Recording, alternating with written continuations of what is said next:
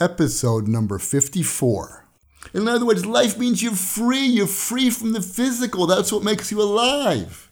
You're connected with eternity. Welcome to the Torah Podcast. Lessons from authentic Judaism. Get the tools and inspiration you need for personal growth. Hosted by Rabbi Mitterhoff. Shalom, this is Rabbi Eliyahu Mitterhoff with this week's Torah Podcast.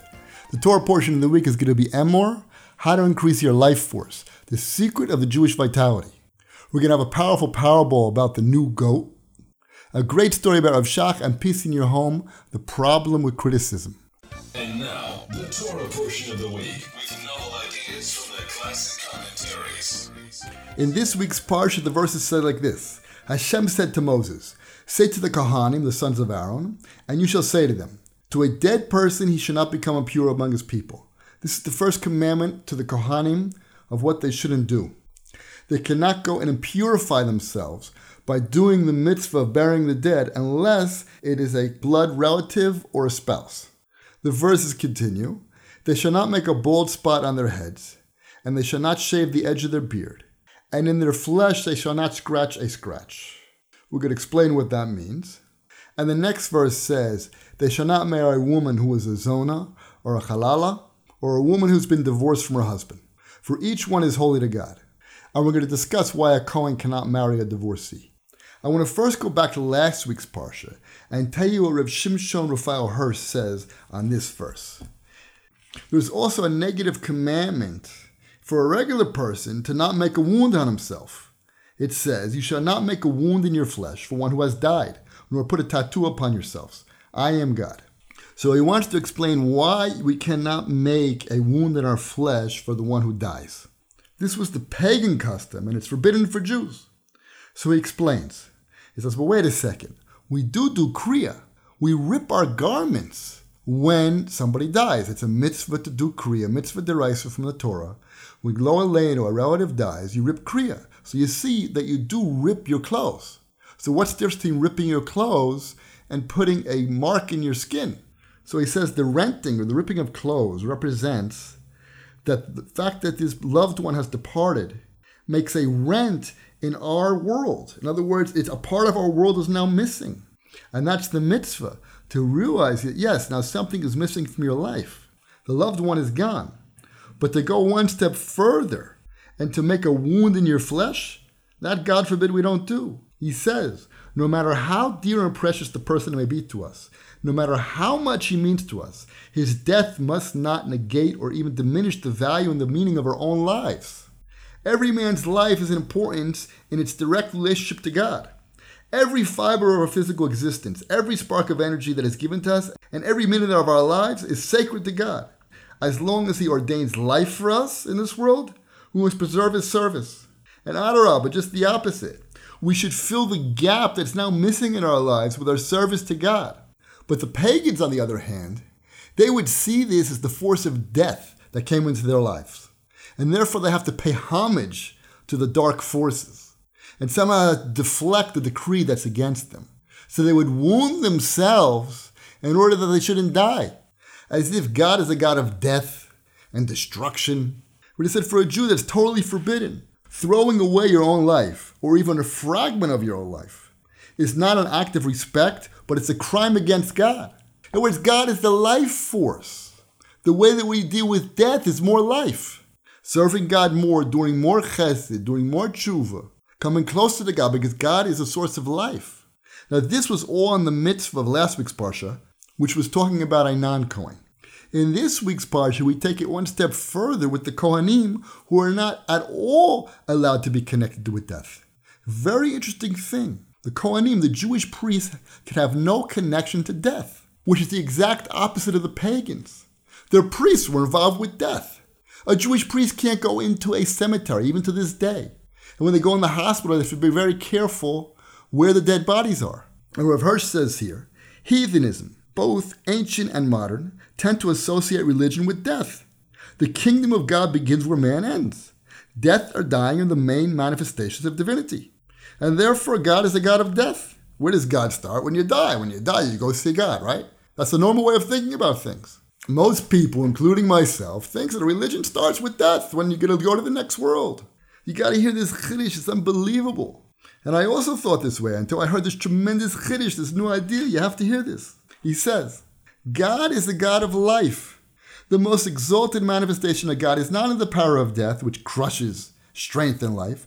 Rather, God reveals himself in the liberating and the vitalizing power of life, which elevates man to free will and eternal life. Judaism teaches us not how to die, but how to live, so that even in life you may overcome death. And what's death? An unfree existence, enslavement to physical things, and moral weakness.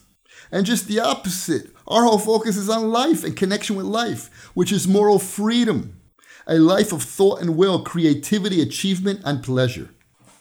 This is simply unbelievable.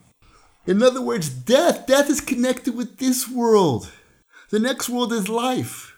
But even life in this world is connected with the next world, because all the life force comes from above. It's just the opposite of what you thought. People think they die, they go to the next world. No, you're living in this world because of the life force that's coming into this world from the next world. And therefore the Kohanim cannot be connected with death at all. Why? Because the Kohanim are connecting this world to the next world. And their job is to uplift this world, to connect this world to the world of life, eternal life. And look how he defines death. Death is an unfree existence, enslavement to the physical things, and moral weakness. In other words, the more connected you are to the physical world, the more dead you are. The more you're enslaved to your taivas, to your desires, it makes you more dead. What's the opposite of life? Moral freedom. A life of thought and will, creativity, achievement. In other words, life means you're free. You're free from the physical. That's what makes you alive. You're connected with eternity. This is unbelievable. And that's why the Kohen has to step away. He cannot be next to the mate, the dead person. And by doing that, they raise the banner of life besides the corpse. They awaken in people's consciousness the idea of life and remind them of moral freedom, of man's godly existence that's not subjugated to the bodily forces that suppress all moral freedom. They reinforce in people's consciousness the idea of life. Our whole view of life is upside down. We think life is here. The physical, that's life. Just the opposite. Life is the spiritual. The life force comes from the spiritual. The more disconnected you are from the physical, the more alive you are, the more vital you are, the more energy you have. And death, what's death? Death's connected with the body, with the physical. And that's why the verses continue. It says in verse 17, "Speak to Aaron, saying, any man of your offspring, throughout the generations, who has a bodily defect, shall not draw near and bring an offering to God." A Kohen, if he's going to serve in the temple, cannot have any physical defect. It's called a mum, an externally visible body defect. Can't be missing an arm, an eye. He has to be shalem, complete. Again, the same idea. God is connected with shlemus, completeness, perfection, not defects in the physical reality. He says, the altar was not built so a weary man could crawl up to its heights and find consolation in his sorrow and miraculous healing for his illness. Rather, life in its completeness and its freshness and its strength, that's what should be on God's altar. The whole person, the whole being. It shouldn't take a calamity for a Jew to come close to God, a broken life or a fragment of life. One cannot attain a full life that is worthy of God's nearness unless his aspiration springs from the standpoint of life that is whole in its completeness. It's a healthy religion. We're coming from a healthy place. Our connection to God has to be healthy. That is the connection to God, because God is a life force. It's the physical world that's deficient. It's the physical world that is tameh, impure. All these things come from the physical. The Or HaChaim explains in this week's parsha that corporality, gashmias, opposes fusion with spirituality by definition, by its very nature. This opposition between the spiritual and the physical is more powerful than the opposition between fire and water. The physicality of this world does not go together with spirituality. But up until now, we thought that life was this world. And the source of life is this world. It's not true. That's nature. That's teva. The source of life is coming from above. And if we want to have spirituality, we have to have the proper relationship to the physical world. Everything in its place. I want to bring the Shem Mishmu, who explains, also in this week's parsha, you have a law in the Torah that an onen cannot bring a sacrifice. Who's that? Someone the first day, Lo Aleinu, if one of his relatives died, and he didn't bury his dead yet, a person in that position cannot bring a sacrifice to the Beis HaMikdash. It brings the verse in Tehillim, serve God with joy and come before him with singing. A person in this bereaved state, he's incomplete. So he can't bring a shlamim, which means completeness. He can't bring a sacrifice of completeness, because he's incomplete. He brings a Zohar that says, if a person transgresses a mitzvah and he repents before his master, how should he appear before God? Surely he needs to demonstrate a broken and depressed spirit. But where's the joy? Where's the singing? If he cries, this is best of all. But where's the joy? In what way shall it be rectified? By the Kohanim and the Levim, who will make up the joy and the singing for him. In other words, even if a person did a sin and now he has to come back to the Beis HaMikdash and he has a broken heart, it still requires that it's an environment of singing and joy. Unbelievable. The Kohanim, who are supposed to connect this world to the spiritual world, has to be done through singing and joy. Because there is no connection to the spiritual without singing and without joy. And that's why he explains that a Kohen can have no connection with death. It is inappropriate for the Kohen to come in contact with death, because it's the opposite of his very being. The Kohen strives to join the physical and the spiritual, and death breaks them apart. He brings the Arizal. Listen to this. Prior to death, the person is attacked by kochos hatuma. Before a person dies, Lo Aleinu, these forces of impurity come into his body. The holy soul which rests within the victim cannot bear the association with these forces, and therefore it departs the body, just to alleviate its discomfort. How does a person die? These forces of impurity come into him and he can't take it. He has to leave. His neshama has to go out. That's how it works. Because death is only connected with the physical body. And like Rav Hirsch said, death is connected with the inability to control yourself. A person is running all day after his taivas, all kinds of things. He's actually running after death, not life. I never understood why death was connected with alcohol. They put subliminal meshes of death connected with alcohol. The answer is death is connected with alcohol. Because the more a person goes after his taivas, his physical desires, he's running really after death, not after life. When a person runs after mitzvahs, when he controls himself, when he has moral freedom, like Rav Hirsch said, when he's free, that's connected with the life force. And we think that life is having a great time, having fun. It's true, enjoying life is having fun. But within the framework of Torah and mitzvahs, God gave us the way to life. Now listen to this. The Shem Yishmael explains why a Kohen cannot marry a divorcee, which is true to this day. These halachas apply today. A Kohen cannot go into a graveyard, and a Kohen cannot marry a divorced woman. We know that man and woman are opposite, and Chazal tells us, Ish v'isha, if you take away the letters of God's name, which is the Yud and the Hey, you're left with Eish. In other words, if you do not have God in the relationship, the couple will burn each other up. So he says a divorced couple are left with a sense of division and disunity. Thus, a divorced woman is no longer in a spiritual position to marry a Kohen, whose very being demands contact only with unifying forces. He brings the Gemara in Pesachim that says, when two divorced people get married, there are 4 views in the bed. Since a Kohen's whole job is to unify, is to connect with the spiritual world, he can't marry a woman who was divorced, who became disconnected. It's a little bit harsh, but that's his job. So you see that the Kohen has to be connected with unity, with life, and be totally disconnected from the forces of death, destruction, or even rejection. Because all those forces are the antithesis of God, who is the life force. I want to bring Rev Schwab, who also speaks on this week's Parsha. The verse says like this: an ox, lamb, or goat, when it is born, shall be with his mother for 7 days. An ox or a lamb and its offspring shall not slaughter in 1 day. When you sacrifice a thanksgiving offering to Hashem, that it be favorably accepted before you. And you shall not profane my holy name. But I will be sanctified among Bnei Yisrael. Speak to Bnei Yisrael and say to them, the appointed times of Hashem, you shall proclaim them as holy assembly as these my appointed times. And you have all the different holidays, all the Jewish holidays are listed after that. These Pesukim are the Pesukim that we read for all the Yom Tovim, all the Jewish holidays. But he has a question. When we read it, why do we bring these Pesukim before? It seems to be unrelated. First of all, you have the law of an ox and a lamb that it must be with his mother for at least 7 days. Only on the 8th day is it eligible for a sacrifice. Then you have the prohibition that you can't slaughter the cow and its mother on the same day. And then you have the Thanksgiving offerings, which is supposed to be brought when a person survives something dangerous. Then you have Kiddush Hashem, that a Jew has to sacrifice his life, not to do avodah zarah, shikvas damim, not to kill, and not to do znus, not to live with another woman if he's forced to do so. He has to die instead of do those things. That's Kiddush Hashem. So what does all that have to do with the holidays? And then we bring the holidays. So why do we bring those pesukim when we read for the holidays? Why do we bring those pesukim when we read on the holidays? They seem to be disconnected.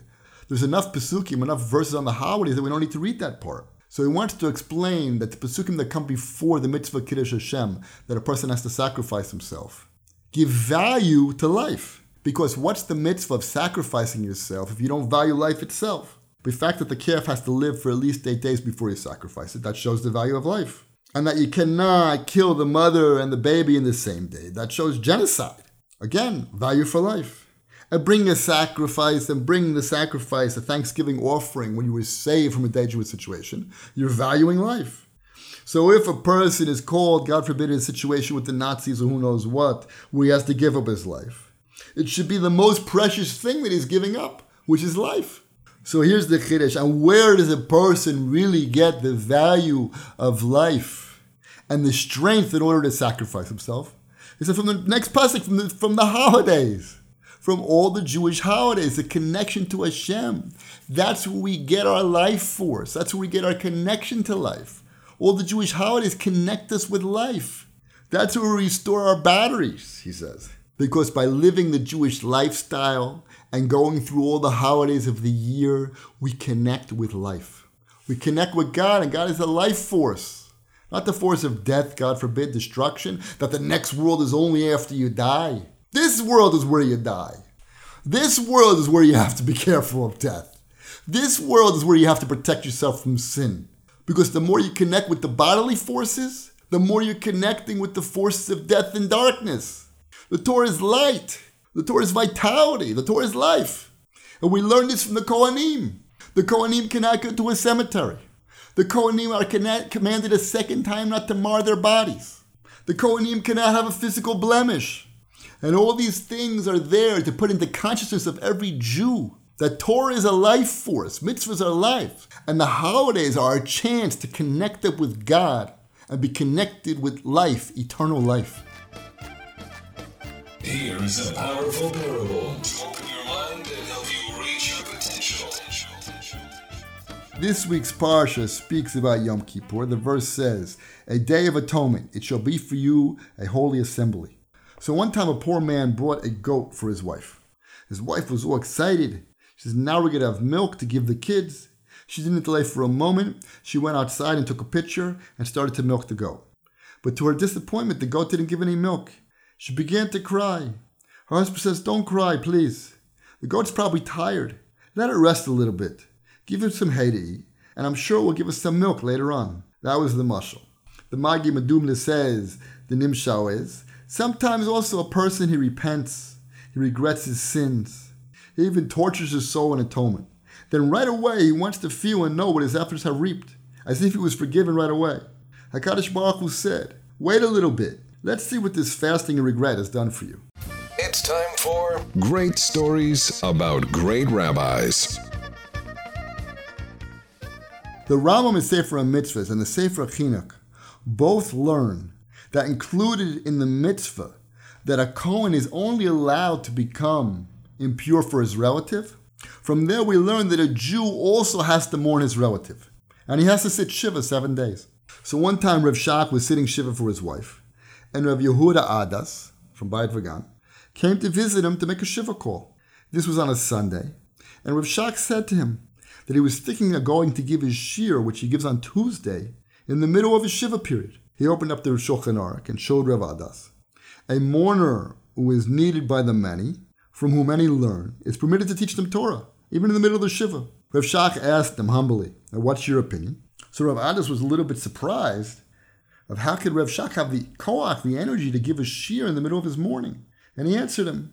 He says, maybe the community will not understand. And they'll see it as disrespectful as compared to kavod Torah, honor for the Torah. So Rav Shach said, "You're right. It's better not to give the lecture." For several months after that, The Rav Shach wrote a letter to somebody. He said, "It's quite a while that I haven't written you. I'm sure you know the reason is because it's so difficult for me to concentrate after I've lost my wife, because I have still not recovered from the anguish." So you can imagine how much Mesiras Nefesh Rav Shach had to give a shir be'iyun in the yeshiva the same week of his shiva. But he was willing to do it for the sake of the yeshiva. Learn to give, love, and communicate. This is Peace in Your Home. Rav Simcha Cohen speaks about criticism. He says when a man is going in the street looking for a certain address, he is grateful for anyone to point out which direction he should go in, and if he's going in the wrong direction.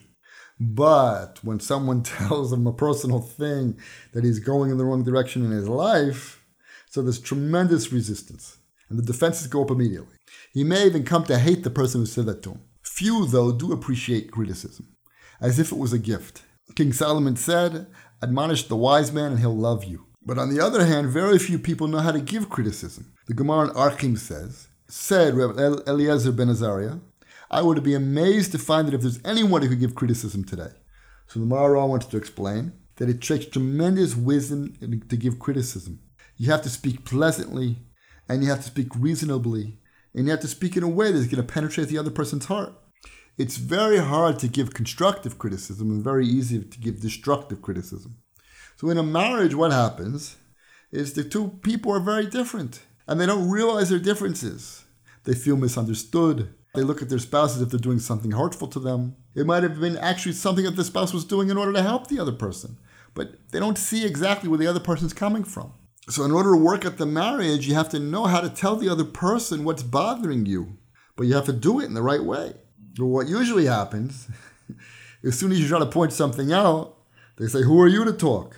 The defense mechanisms come up. If she says to her husband, "You're not giving my parents the proper respect," he says back to her, "You're so perfect."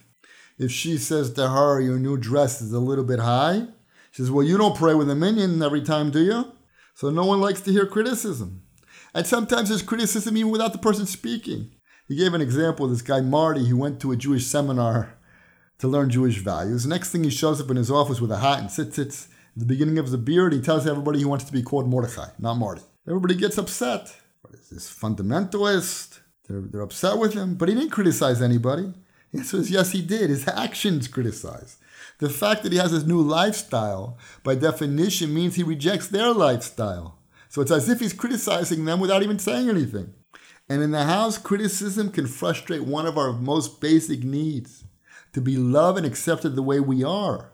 We expect that our spouse should accept us the way we are and overlook our faults. Even though we have the faults, it's true. But we want the other person to overlook our faults. We want emotional support because of our weaknesses. And we tell the other person, that's the way I am. And it's very hard for us to change our habits. Physical habits and ideological habits. He gave an example, one guy trying to convince his friend to come to a lecture on Jewish values. So the friend says, who's giving it? He says, a famous rabbi. He says, no, I don't want to come. I don't feel like coming. He pressed him, nope, I don't want to come. He said, why not? It'd be interesting. It might do you some good. He says, that's exactly the point. I don't want to be convinced. I'm afraid I'm going to be convinced. In other words, even if he feels that it's right, he doesn't want to change his ideological habit.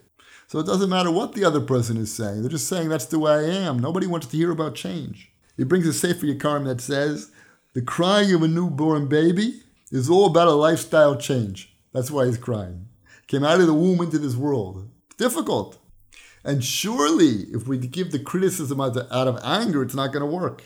Most of the time when we criticism, it comes up from a build-up of small events that are happening in the house. Then the person explodes. So when they see that other person's face or they see a little bit of anger, they're going to reject the person. On the other hand, the person could be reading an article about this exact problem that the spouse is bringing up. And the person will read the article again, he'll be interested, he'll look at it. But that's because he's under control, there's no one else pressing him. And it brings a raya from the Torah itself. It says when Hashem rebuked Aaron and Miriam, because they were speaking about Moses who was neglecting his wife, God explained to them, please listen to my words. If there be a prophet among you in a vision, I will make myself known to him in a dream and I will speak to him. Not so with Moses my servant. In all my house he is trusted. Mouth to mouth do I speak to him. And the image of God he sees. Why then did you not fear to speak against my servant Moses? And only after that the Torah says, and God's anger flared against them. At first, he told Miriam and Aaron, calmly and quietly, what they did wrong. He even used the word, nah, please listen. Politely, he said. And the Mizrahi says on this, he spoke with them softly. For how he spoke with them angrily, his words would not have been listened to. And who are we talking about? Aaron and Miriam. They wouldn't have listened to Hashem. If Hashem was angry with them and gave them rebuke with anger, they wouldn't have listened. And who is giving them a rebuke? The master of the universe. So surely we're not going to listen to rebuke from anyone if they're giving it to us with anger. He says sometimes one of the couples comes to me. I screamed at him, I yelled at him, I told him how hurt I was. He says, yeah, of course. That's why he's not listening. Because the person pays attention to the tone and the anger and doesn't listen to the content.